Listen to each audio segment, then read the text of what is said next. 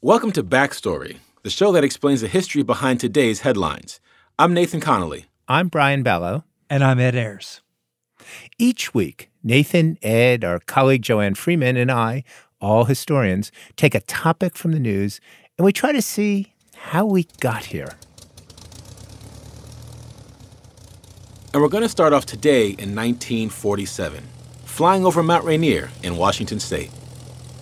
And why is it we're up here, Nathan? And who's flying this thing? It's all right. We're in the Cessna plane of a businessman named Ken Arnold, and we're actually out here helping with a recovery mission. A military plane went down somewhere in the mountains in Washington State, and a call went out to private pilots to go look for this plane.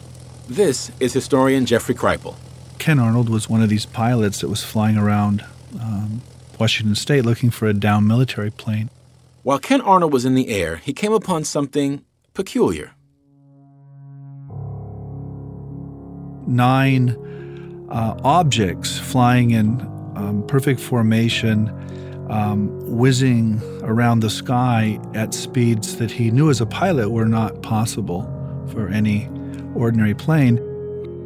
Since this happened in the early days of the Cold War, Arnold assumed they were enemy aircraft. The assumption was if the Soviets were going to bomb us, they were going to come from the northwest. So he radioed in like a good patriot and reported exactly what he saw. But based on what he was seeing, Arnold wasn't so sure they were even aircraft at all. They were round, and then they had a kind of manta ray-like tail behind them. He said they flew at speeds no human pilot could survive and moved erratically, like fish or the tail of a kite.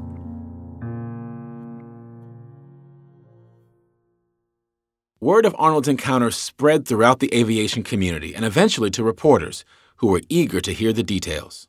One of them was a guy named Bill Beckett.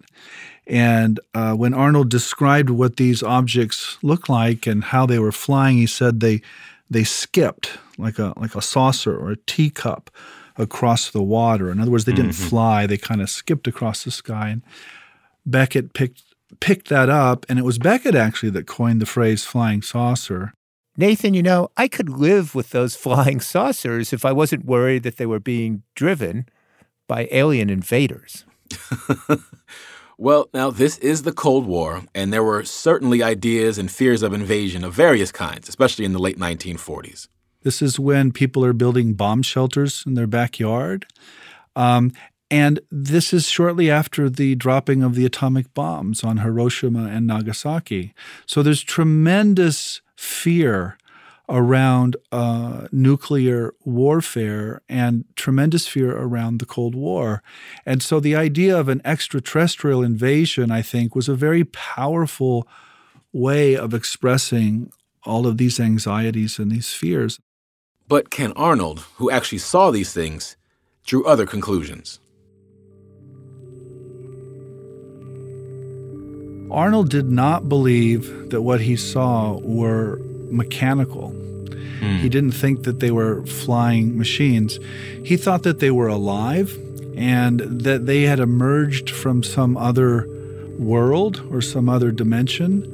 And he even thought that they were emerging from some other world that was related to the place where we go when we die. So he had a kind of spiritual reading of what he witnessed. Kripal says this spiritual reading is often lost in a world that demands scientific proof. We've lost the ability to think about things in spiritual or religious terms, and we can only understand things in scientific or technological ways. And so you get these mythologies.